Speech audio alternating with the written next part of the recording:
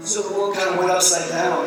And when I think about the invitation in Psalm 46:10 to cease striving, it comes out of a chapter in Psalms that's all about crazy stuff going on in the world. And the mountains are quaking and the waters are roaring. And it's a reminder to me that we experience God with us the most when everything's kind of going sideways.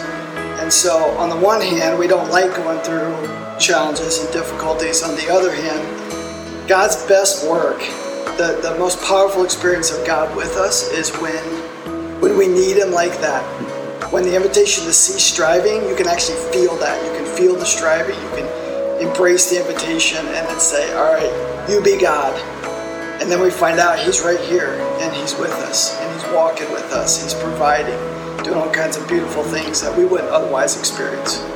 When I think about God with us, I really think about 2020 and everything that I've personally gone through. When 2020 started, I was not able to have a soccer season like I planned, and then found out that I was moving to Whitestown, which was very hard, which means I also didn't get to swim for the school that I was planning to as I did freshman year. I was not able to be a part of other things that I was supposed to be in also. So just thinking about God with us, knowing that He's enough and that I don't need all of those other things. God with us to me means that He's always with you and that He never leaves your side. And when we moved, it was super hard for me because all my friends were there, but then when I came here, I realized that what He was trying to do in my life. When I think back to this year and the change that I knew that was going to take place for my family, the first promise I remembered from God was the end of Joshua 1:9. The Lord your God will go with you wherever you go. And the peace that I got from that promise was that it was going to be okay. And the opportunities that I had to stop and be still and know that He is God and take a step back from my emotions and frustrations and disappointments and unknowns and all of my questions that I didn't have answers to, and to be able to sit at the feet of Jesus and have Him replace my fears and anxiety and worries with true peace. That was very calming at times. That was very sweet and was beautiful. And knowing that He loves my family more than I do. And just hearing Him whisper, trust me, and learning in a new way this year to trust Him with all of my heart. And the peace that He gave was just a beautiful thing for me. Amen. Couldn't have a better setup for the message this morning than that. If you guys don't know the Sovines, they're fairly new to Eagle, and Kurt works for our denomination, the Christian Missionary Alliance, at the Midwest District Office out in Avon. So they just moved from Danville, Illinois, where he was a founding pastor for over 20 years there. So big transition, and just love the example of experiencing God's peace in your life through all that. So good morning, everybody. Welcome. How's everybody doing? Good? Yeah, it's good to be here. If you're online, welcome. Glad y'all are joining us there. So I did a little surveying this week about the top things that people are anxious about right now. And no surprise to anybody, I got a lot of responses. But I'll start with a few that Jana gave me. Jana's my wife. She says, I'm worried about going to jail for something stupid, but something that I'd totally do. She said that she's worried about her being the one that accidentally runs our cat over and hearing it squish. And what she means is, if somebody's going to run it over, she wants it to be me, right? She said that she's worried about, what if the Ellen show decides to come to our house and surprise her with $25,000, but she's in a robe, which is normal. That's a normal garb for her. Here's one that I think we can all relate to. She's worried about passing gas at the chiropractor. Come on. Don't be so tame. It's fine. She sent me like 30 things like this and said, this is my wheelhouse. I could go on for days. But seriously, though, there are lots of things that people are worried about right now. And here's some themes that came out. I got tons of responses, but these are some of the bigger themes. Things like trusting God, that he is who he says he is. Things like the kids worrying about their health, their futures, their development and education in the midst of a pandemic. Worried about having a vibrant marriage. Worried about what others think or not being accepted, or maybe that others aren't being fully honest with me. Worried about employment, financial security. Worried about the emotional and spiritual leadership of your family. Worried about politics. Worried about God's calling or purpose for your life. Maybe worried about missing out on things in life, or that you'll get to the end of your life and not feel like you did anything significant with it. Several students responded and said that they're worried about their future. What am I going to do? How am I going to make money? Will I be successful? Will I live a meaningful life? People are worried about not being in control, or family members who are sick and you can't visit them right now. These are all really significant worries, and then you pile a pandemic on top of it, right? And we're worried about things like social distancing and e-learning and wearing masks and working from home and running out of things like hand sanitizer and toilet paper, right? It's just been a crazy year. But Jesus commanded us not to worry about our lives in Matthew 6, because our Heavenly Father knows what we need and He'll provide for us. And I believe that because God is with us, we can actually experience this thing called peace that we talk about every year in the Advent season. But how? How can we be people that aren't controlled by worry and who consistently experience the peace of God in our lives? I believe Jesus, He only says things that He actually intends for us to live in, that He actually intends for us to experience. So we're going to go to His Word to harvest out some practices that we can apply and experience the peace of God. So if you've got a Bible, it'll also be on the screens. Would you turn to Philippians chapter 4? And we're going to start about halfway through verse 5. It says, "The Lord is near." And I'm just going to stop there because Jesus is near. And this is the reason that we can even have peace in the first place. This is actually a forward-looking statement about the second coming of Christ, which will establish true peace once and for all. And if Jesus isn't coming again, I would argue that we can't have peace at all. But the Lord is near. He is coming again to make all things right. Like Romans 16 says, the God of peace will soon crush Satan, who is the source of anxiety. So let's keep going. Verse 6. "Do not be anxious about anything, but in everything, by prayer, or in every situation, by prayer and petition with thanksgiving, present your requests to God. And the God of peace, which transcends all understanding, will guard your hearts and your minds in Christ Jesus." So the first practice for experiencing the peace of God is to pray with thankfulness in every circumstance. And when I wrote this down, it just didn't really seem like rocket science, right? You don't need somebody to translate what that means. And I basically just took the verse and made it my first point, right? But it's one of those verses that I'm not sure that we live in consistently. It's really clear, but I don't think we actually live in it.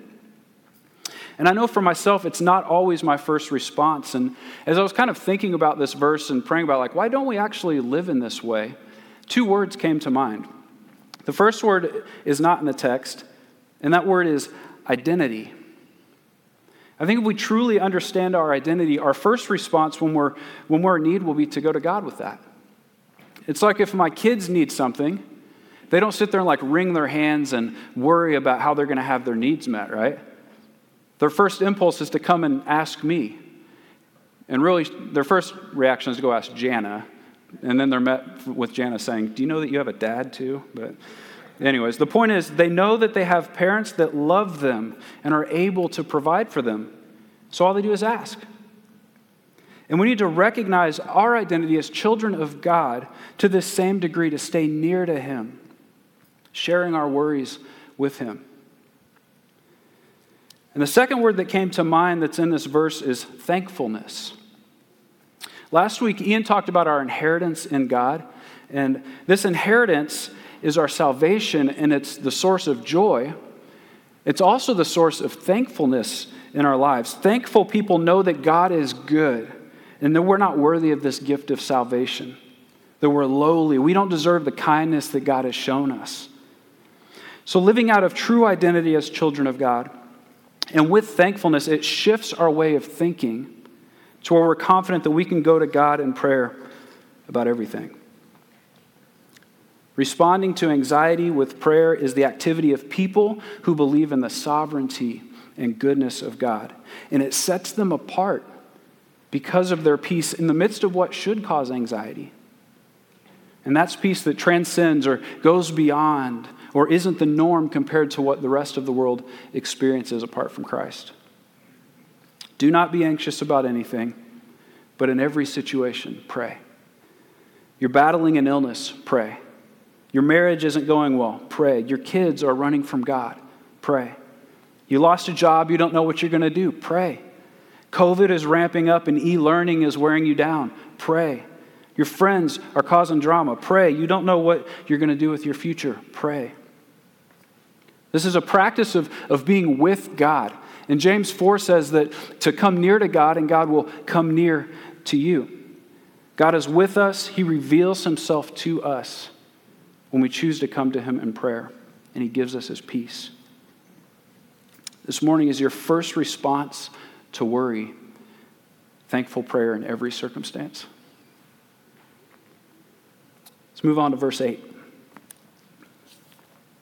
It says, finally, brothers and sisters, whatever is true, whatever is noble, whatever is right, whatever is pure, whatever is lovely, whatever is admirable, if anything is excellent or praiseworthy, think about such things.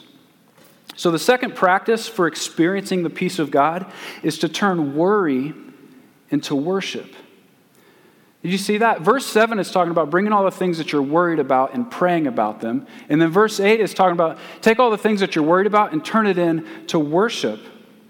Replace what you're worried about and think on the things that are great about God. Turn worry into worship. All of these words, true, noble, right, pure, lovely, admirable, excellent, praiseworthy, those are all descriptions of God. Everything that is good comes from God. So it's to choose to focus our minds on those things. For example, what's your truth based on today? Is it a social media feed or the news? Or is it the Word of God? This isn't burying our heads in the sand and acting like nothing worrisome is happening. And actually, I'm somebody that likes to avoid feelings at all costs, or bad feelings, I should say. If I let myself, I would hold to this motto that ignorance is bliss sometimes, but this isn't that. In fact, this assumes that there are things that apart from the Spirit of God active in us would cause us to worry. It's meditating on God's Word, internalizing the truth of who He is. It's reminding yourself of His power and His glory and remembering His faithfulness in your life. To exchange the things of worry with the goodness of God. This is worship, and it's a spiritual weapon that we have in this life. Psalm 73, it's a great example of the power of choosing worship instead of worry. The writer talks about how he about lost his way. He nearly forgot God. When he looked at the world, he saw like the wicked were successful and there was sickness and war and evil and the arrogant were mocking God. And it sounds about like our world, doesn't it? Doesn't sound all that different.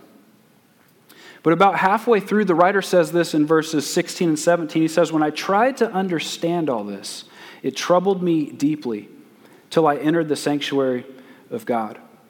Then I understood their final destiny. It's when he entered the sanctuary, the place where God's presence was, the place of worship. It's in that space where his perspective changed and it aligned with God's power and authority. And the psalm closes with these lines. My heart and my flesh may fail, which is a reason for worry, no doubt, right? But God is the strength of my heart and my portion forever. It is good to be near God. I have made the sovereign Lord my refuge. I will tell of your deeds. Worry that's turned into worship, it awakens us to the reality that God is with us through his Spirit, that he is our portion, that he is enough. Even though our flesh and our heart and everything else in the world will fail and is failing, God is a refuge that cannot be moved. And in that we can experience peace. The peace of God is with us when we pray with thankfulness in every circumstance, and when we turn worry into worship. Let's look at verse 9. Whatever you have learned or received or heard from me or seen in me, put it into practice, and the God of peace will be with you. So several years ago, I was teaching a kid guitar lessons, and I don't really do this much. I'm not technically trained. I'm not real sharp with music theory. I don't read like a lick of music at all.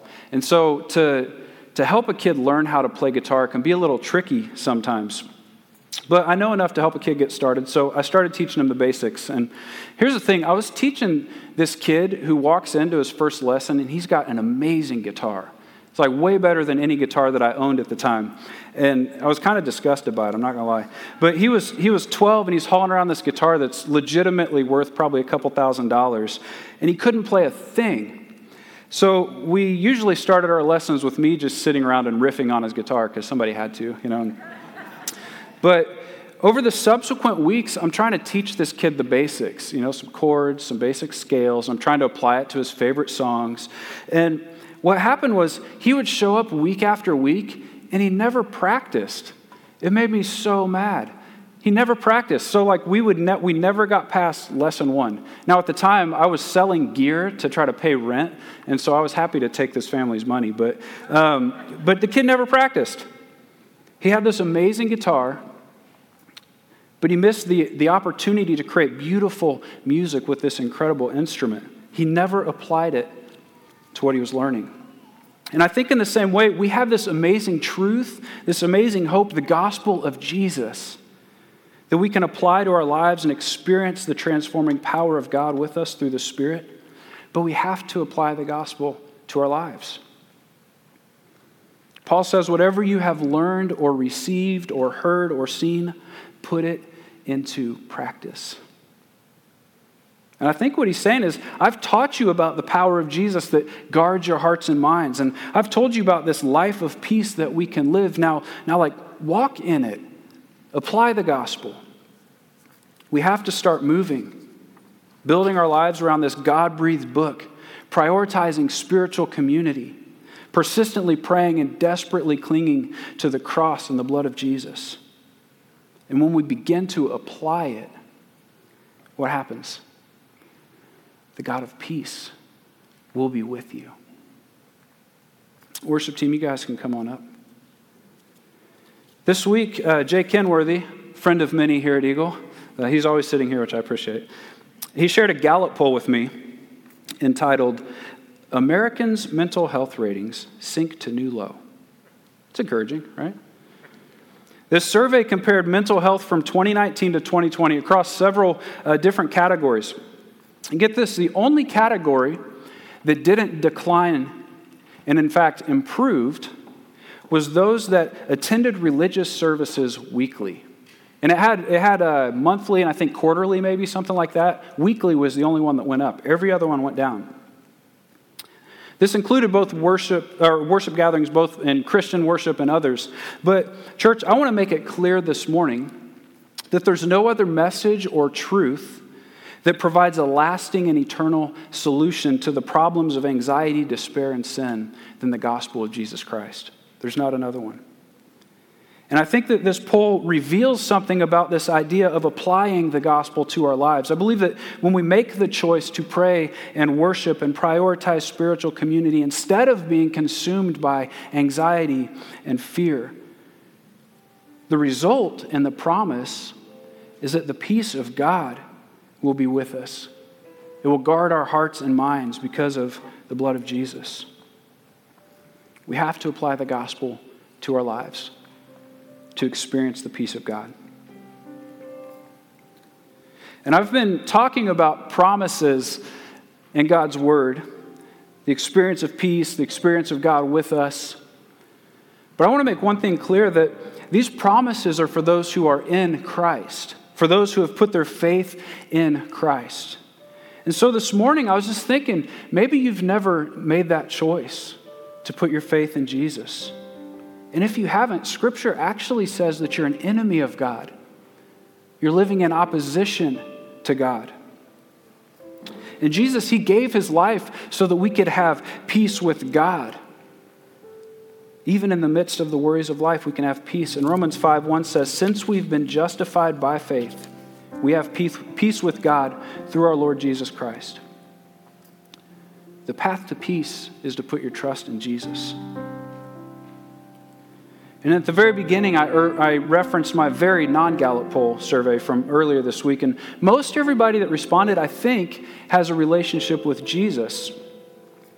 But as I was reading through the responses and kind of evaluating my own life, I just sensed that we needed to take some time and put to practice what we've been talking about this morning.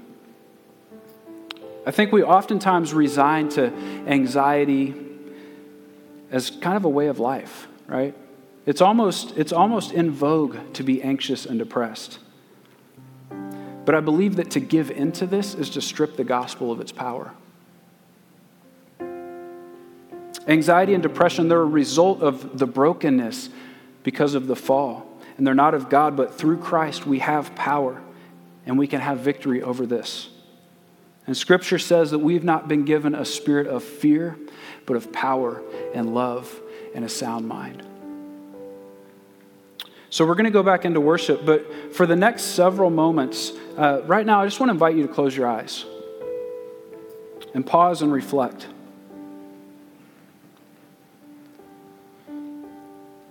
Maybe you're part of the group that would say you've never put your faith in Jesus. You don't experience peace with God. I invite you to talk to God about it. Repent of sin. Confess your faith in Christ and ask for his peace.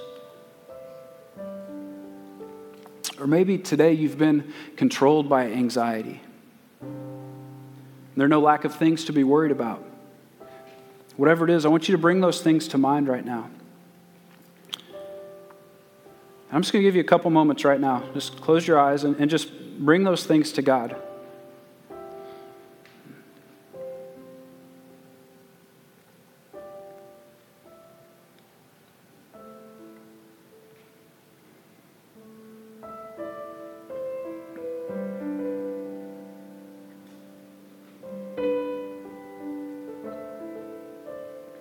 And then finally, if you've just been feeling overwhelmed with anxiety and you're not sure how you're going to move past it, or if you are at a place today where you want to put your faith in Jesus, I'm going to ask you to take a bold step. If anxiety's just been controlling your life, I want to ask you if you would be willing to stand. And I just want to close in a time of prayer.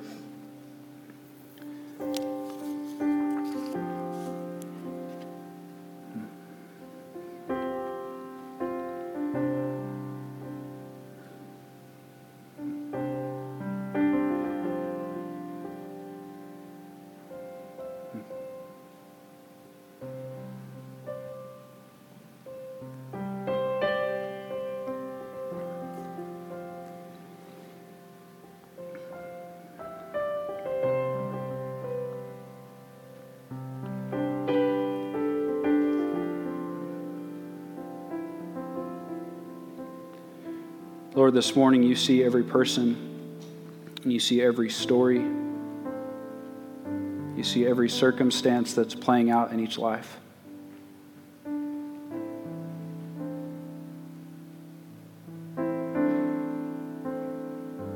Lord, in a year where things have felt so out of control, we rest in the truth that you are in control.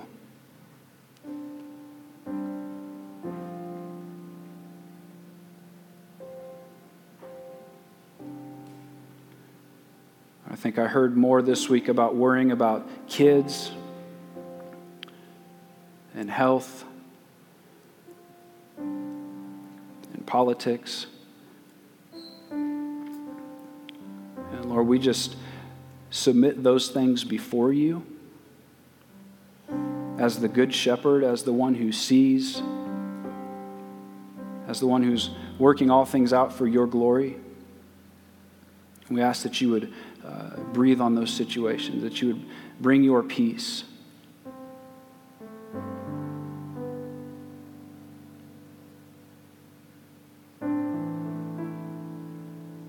Father, we just declare now that you are good. You are a good Father. Help us, Lord, to seek first the kingdom of God, knowing that you will take care of the rest.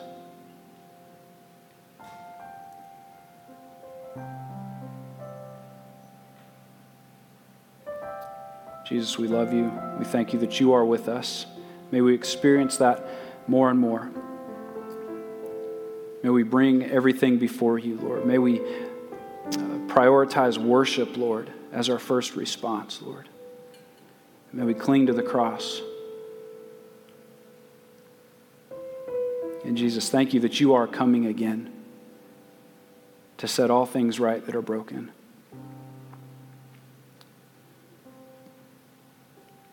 We love you. We worship you in Jesus' name. Amen.